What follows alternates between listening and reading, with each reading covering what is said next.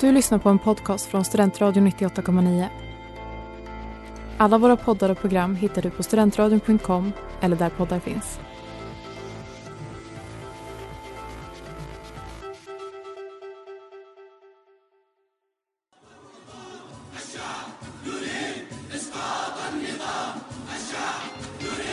Never in the field of human conflict was so much owed by so many to so few. Utrikespolitik. Det är inga pajaskonster. Det är inte hehe och hepp hepp.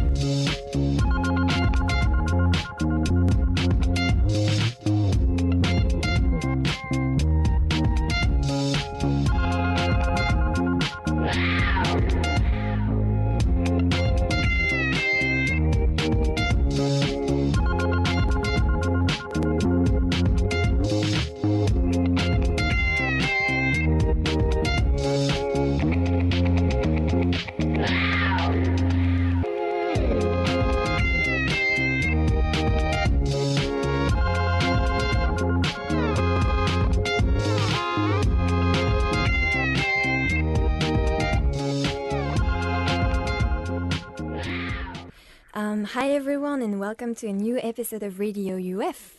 My name is Melina Froidur and I study International Humanitarian Action here at Uppsala University, and with me in the studio today are... I'm Signe Andersson and I study Peace and Development Studies. Yeah, and I'm Sara Ras and I study the same as Signe. Great, welcome everyone. So today we're delving into the obscure sides of globalization and human flaws with an episode focusing on human trafficking and more specifically on female sexual exploitation. We would just like to warn our audience that this episode is touching upon very important yet distressing topics. Mentions of rape and other forms of sexual violence will be made. We'd also like to inform our listeners that anytime we mention women and girls, we mean persons identifying as a woman or a girl. That does include trans women.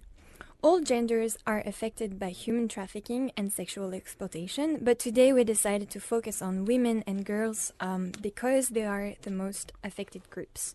But we'll be right back after the break. I just wanna live in the booth while you destroy. You just heard Free by Bakar on Studentradion 98,9. We're Radio UF talking today about female sexual exploitation, and I'm just gonna start off by giving a few definitions just so we're clear on what we're talking about. There are several definitions of human trafficking, but we've decided to adopt the one specified by the UN in its 2000's Palermo Protocol. So the UN talks about trafficking in person, but we'll keep the label human trafficking just, not to get too specific. So according to the UN's definition, human trafficking involves three main elements: the act, the means, and the purpose.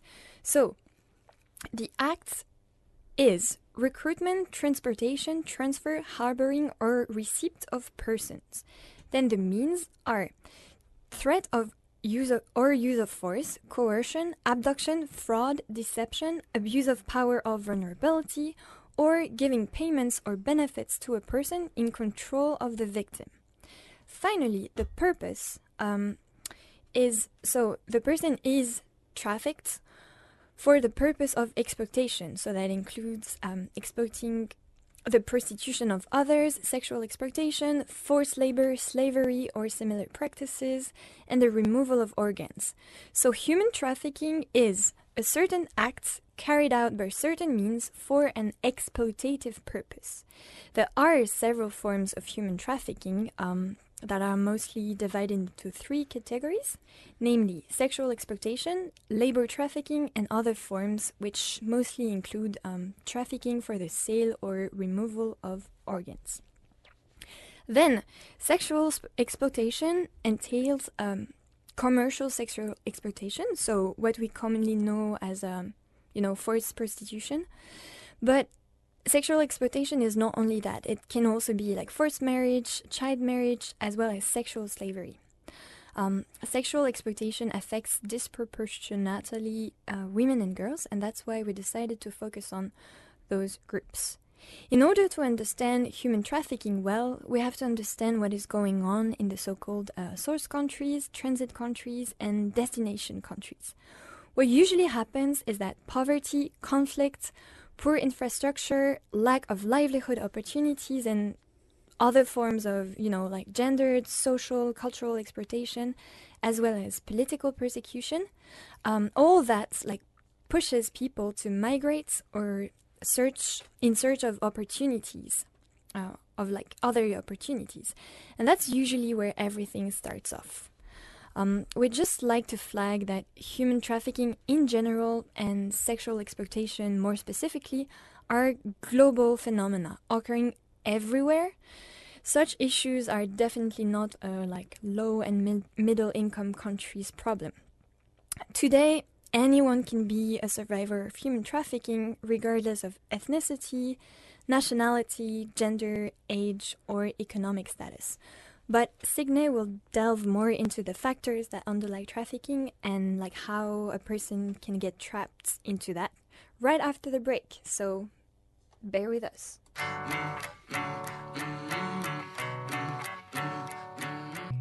You just heard Good Times by Sötnos on Studentradio 98,9. We are Radio UF, discussing today female sexual exploitation. Thank you, Melina. Now we're going to address some questions to understand why people get trafficked for the purpose of sexual exploitation. I will start by sharing a story of a woman who was trafficked. When Luisa was 22 years old, she left her home in Uzbekistan and traveled to Kyrgyzstan with the hopes of finding work. However, without a Kyrgyz ID or a university degree, she struggled to find employment. When a woman offered her a waitressing job in the capital, she welcomed the opportunity. But things took a turn for the worse after arriving to the capital. Luisa and some other women were held in an apartment. They were photographed and their passports were taken, all for the employment documents, they said. Then Luisa and the other women were put on a plane to Dubai, handed fake passports instead of the real ones, and brought to an apartment after landing. They were to be sex slaves and to do whatever the client wanted, to earn at least $10,000 by the end of the month. For 18 months, her life was consumed by forced nightclub work. But upon leaving the club one evening, Luisa saw a police car approaching, and instead of running away, she stayed to let the police arrest her. She spent 1 year in jail.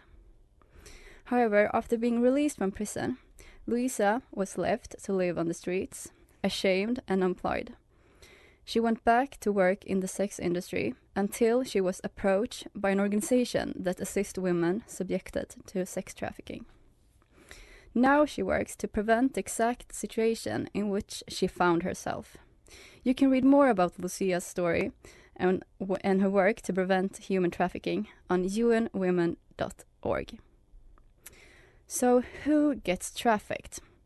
The vast majority of detected trafficked victims are women and girls.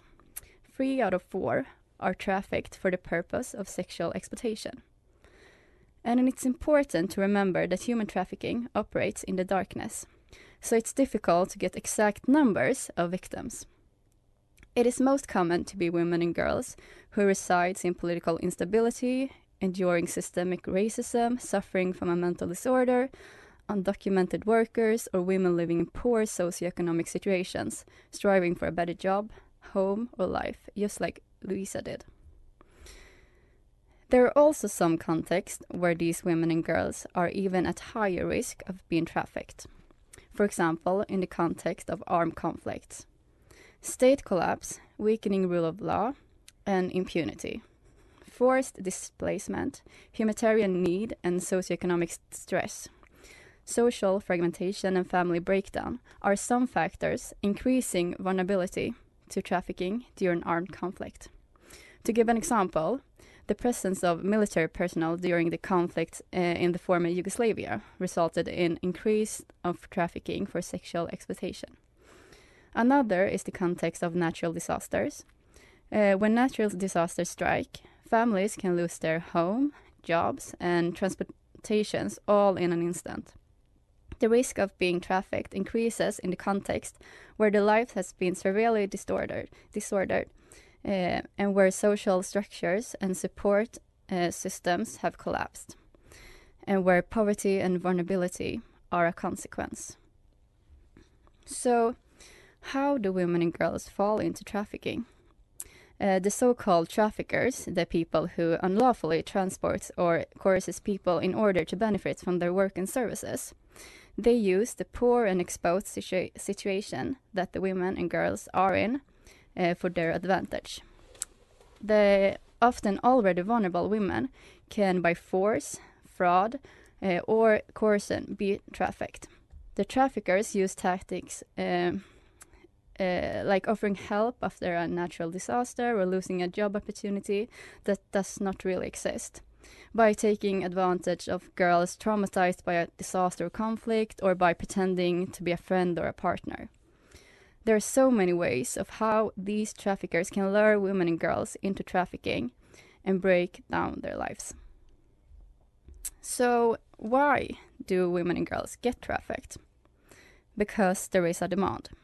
We cannot blame the situation of war, conflict, poverty, and political instability. Trafficking exists because people are willing to buy other people to sexually exploit them. According to the International Labour Organization, there are over 40 million people that are victims of human trafficking, and around 5 million persons in forced sexual exploitation. And this because even more people are willing to buy another person.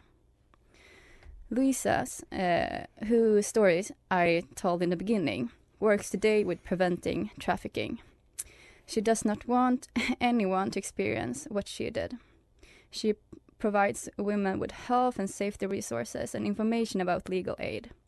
Luisa states that to stop trafficking of women and girls, we have to inform people about the full consequence of human trafficking and how to detect the signs. It is critical to start raising awareness about this in school, starting young, so they don't become victims or perpetrators. Absolutely. And a lot of scholars and activists say that much more work should be done on prevention, because right now, a lot of emphasis is put on the sanctions, but less so is done on prevention. That's super interesting. Yeah. But something I wonder about is, within the group of women and girls, if there are people who are particularly affected, but I think Sara is going to talk about that right after the break.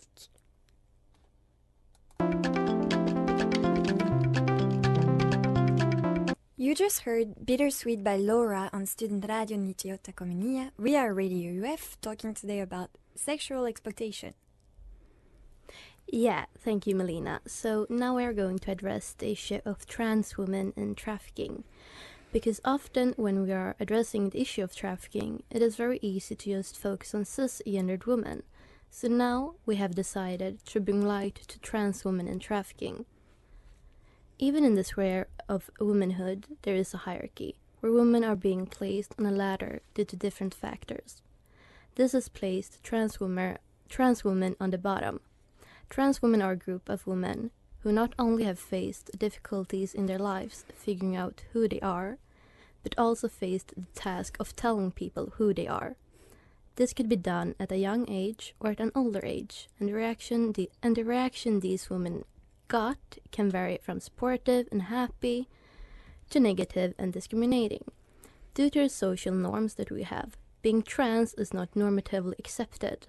So not only have to fear the reaction from your family, but also have to fear the reaction from society and other institutions, because sometimes trans people do not get the medical attention they need only because they are trans. As for an example, in Latin America, many people in the LGBTQ plus community is not getting the medical attention they need just because of who they are. Having said this, transgender women are not only marginalized within the sphere of womanhood, but it goes even further, because if you are a trans woman of color, this puts you even further down the ladder I mentioned earlier. So facing these difficulties and having these setbacks in society, transgendered women are even more vulnerable to those who want to hurt them. Exactly. And we recognize that trans women are the unseen victims of human trafficking, and that they are particularly vulnerable to trafficking. As mentioned earlier, women are at risk of being trafficked where there is instability, non-functioning institutions, weak safety nets, and poverty.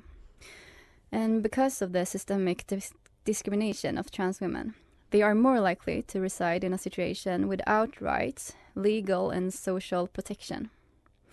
Poor socioeconomic conditions, lack of healthcare, high employment rates, and housing instability, but also experience of physical and psychological abuse, sexual assault, and emotional and mental distress, common among trans women, makes them vulnerable and easy targets for traffickers to recruit, or more correctly, to deceive, and also easier to keep in the industry and market of trafficking. Traffickers can, for example, lure trans women by promising them health or body-changing surgery, and then overcharge them for illegal and risky procedures, pushing them further into debt that must be paid by sex work. So, what can be done to protect trans women and preventing them from being trafficked? It is important to protect gender identity under anti-discrimination laws, providing accessible and available housing opportunities, and making gender-affirming healthcare and service provision the norm.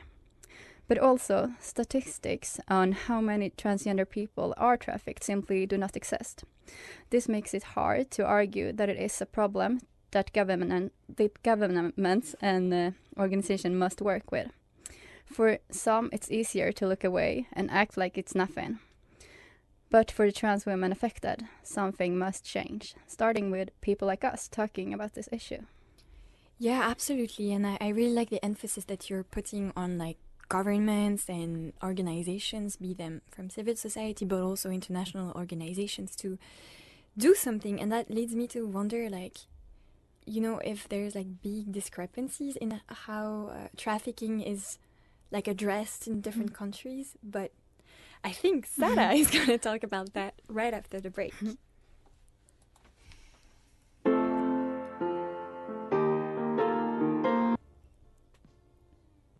That song was Killing It by Iggy on Student Radio 98,9, and we are Radio UF discussing today human trafficking. Yeah, and I will now talk about some laws and perspectives from different countries and regions on human trafficking. So, as Signe was so nice to tell us before how people can fall into trafficking, we learned about those who are affected most by it. However, we also have to have in mind that there are different laws in countries and there are different institutions that are placed to help and prevent those who fall victims to trafficking. And as Melina said, trafficking happens all over the world, and in most cases there have been sanctions rather than prevention of sex trafficking and other related crimes. As for in Sweden, when trafficking is discovered, the blame is on the buyer and not on the victim. While in Russia, it is, for example, illegal to prostitute yourself, as you will be charged with a fine, while those who buy sex go free. This is then pushing the responsibility onto those who sell sex and not those who buy it. Of course, this might be done in preventions in the order to being able to buy sex, but charging the victim in the situation puts more pressure on an already vulnerable individual. So in both these cases, there are sanctions rather than preventions. And often when we talk about preventing trafficking, many different actors work with this. As for in Europe, we have the EU that has a political commitment to address the issue of trafficking. Their framework was constituted in 2011 and was the first ever to address the issue this broadly and intensive.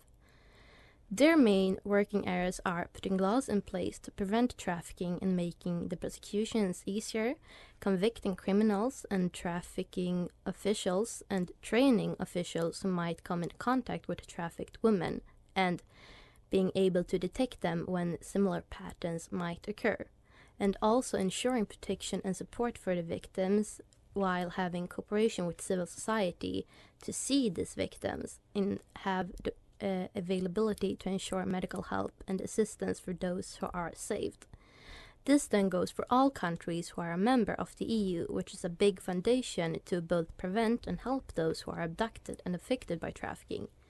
The UN also have an agenda to combat human trafficking, which is quite similar to the EU one, but this reaches much more countries as the EU is just for Europe while the UN is worldwide.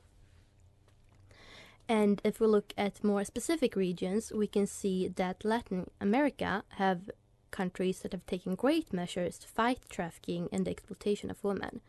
Guatemala has a court that is open 24/7 to always be able to process cases regarding violence against women, thus including trafficking, while Mexico has opted to reach out to the youth through education so they will behave differently and have different attitudes towards trafficking than the elder generation had. And so overall in Latin America, they are monitoring the borders so victims can be detected and get help. North America has also taken measures to fight trafficking, and they are working actively with many NGOs to control the problem. However, in the Middle East, measures are also being taken, yet they are not so successful, because only in 2018, 1,887 cases of trafficking were documented. The countries try to take measures, but sometimes, due to weak states, their bureaucratic ability fails, as there are some corrupt officials that are preventing the help to the victims. And in Asia, they have conducted documents that are fighting against trafficking, and they are also part of the UN one. Yet, as same for the Middle East, due to corrupt officials, the problem is still prominent. So what we can see is that many measures are being taken to combat human trafficking and exploitation of women, yet corrupt states and corrupt officers are working against this. Even if the overall attitude toward trafficking of women is negative, it is still important to consider that different attitudes are pointed at different women based on ethnicity, nationalism, and age. Even if trafficking is an issue that mainly affects women, it is also still infected with racism. Thus, already existing attitudes towards women based in the patriarchal society can make it harder for both governments and NGOs in their work fighting trafficking. Yeah, I think it's so important that you mention like how stereotypes are like impacting trafficking so much, and also like ideas of like femininity and masculinity and so on. But I thought that, you know, if we're talking about trafficking, we should like focus a bit on Southeast Asia, because it's one of like the hotspots for sexual exploitation, and I think people also associate this issue with like the region and like sexual tourism and like, for instance, like Thailand and so on. So I thought it would be interesting to look at this context a bit more, but we'll do that right after the break.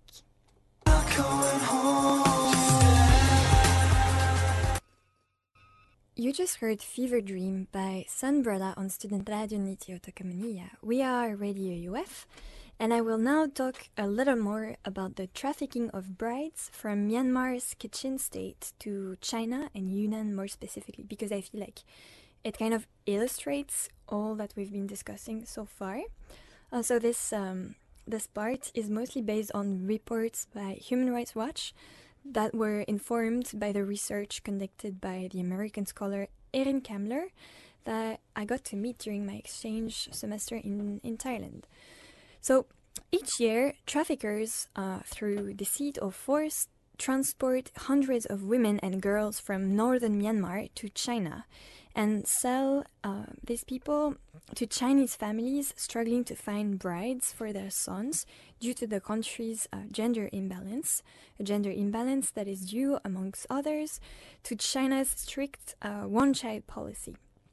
Trafficking survivors usually say that trusted people, and in some cases their own relatives, promised them work in China and then sold them for amounts that range from like $3,000 to $13,000 in general. So we can see two things here.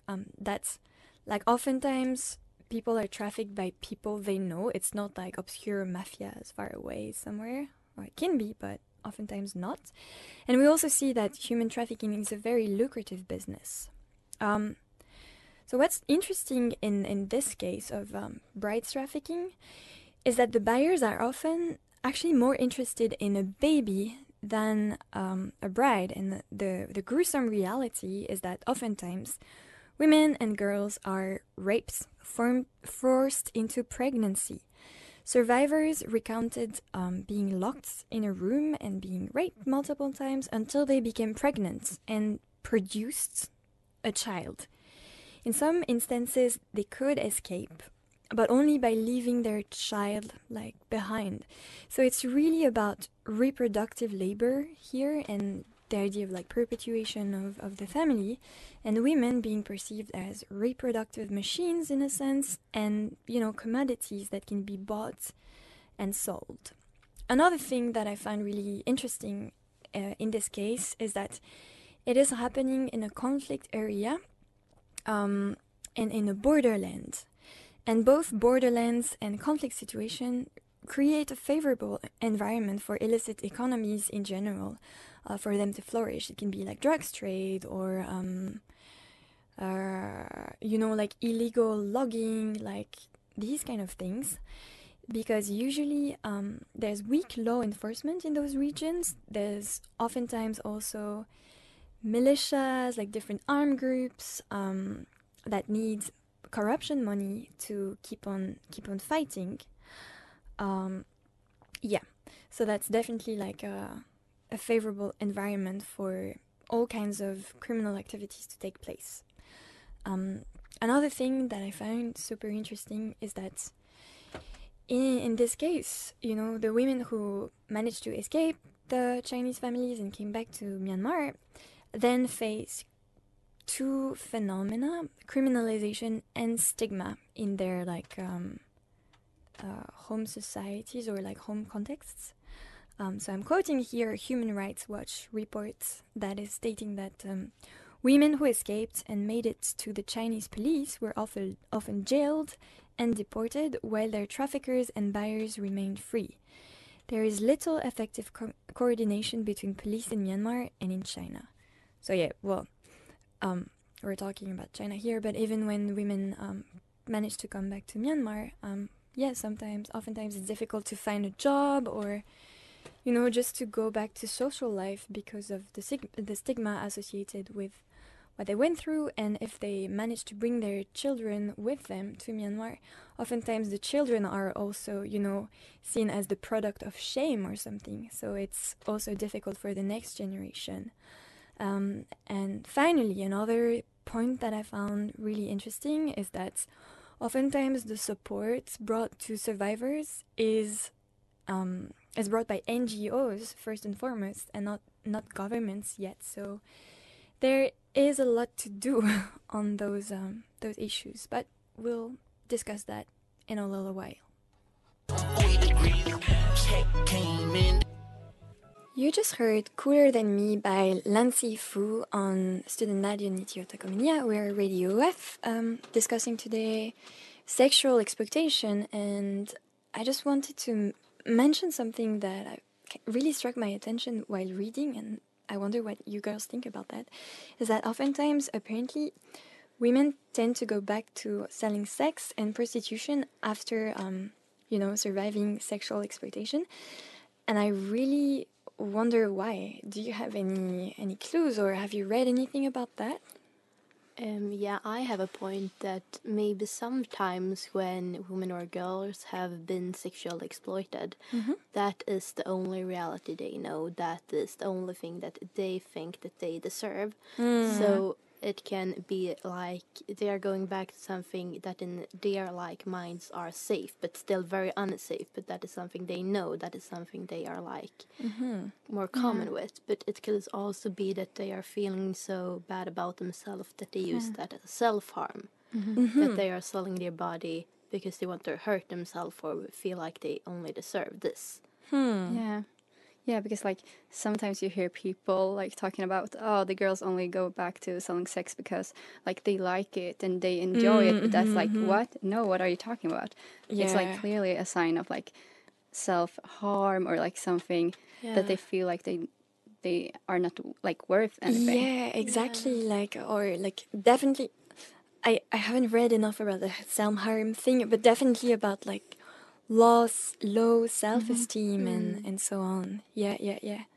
No, you're so right. And there are so many like narratives about like and stereotypes about like, oh, women in certain countries actually like that, blah blah blah. It's Yeah, when I read about trans women and trafficking, that was mostly due to low self-esteem, that they sold their bodies for money and prostituted themselves because they already felt so bad about themselves. So they had a mindset of, what can I do to make it better when I already know how I can make it worse? And this like also show how governments and like institutions are like lacking capability of like picking these women up. Yeah. And like helping them. Yeah, absolutely. No, you're so right. But we'll be back.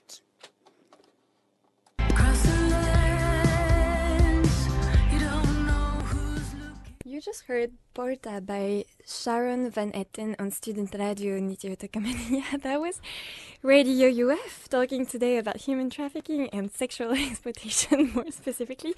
We hope that you enjoyed this episode. And next week we'll be discussing oceans in collaboration with UF Uppsala's magazine called Uttryck. UF Uppsala is the Association of Foreign Affairs. So we hope that you tune in next week. Bye bye everyone. Have a good night. Bye. Bye bye. Until next time.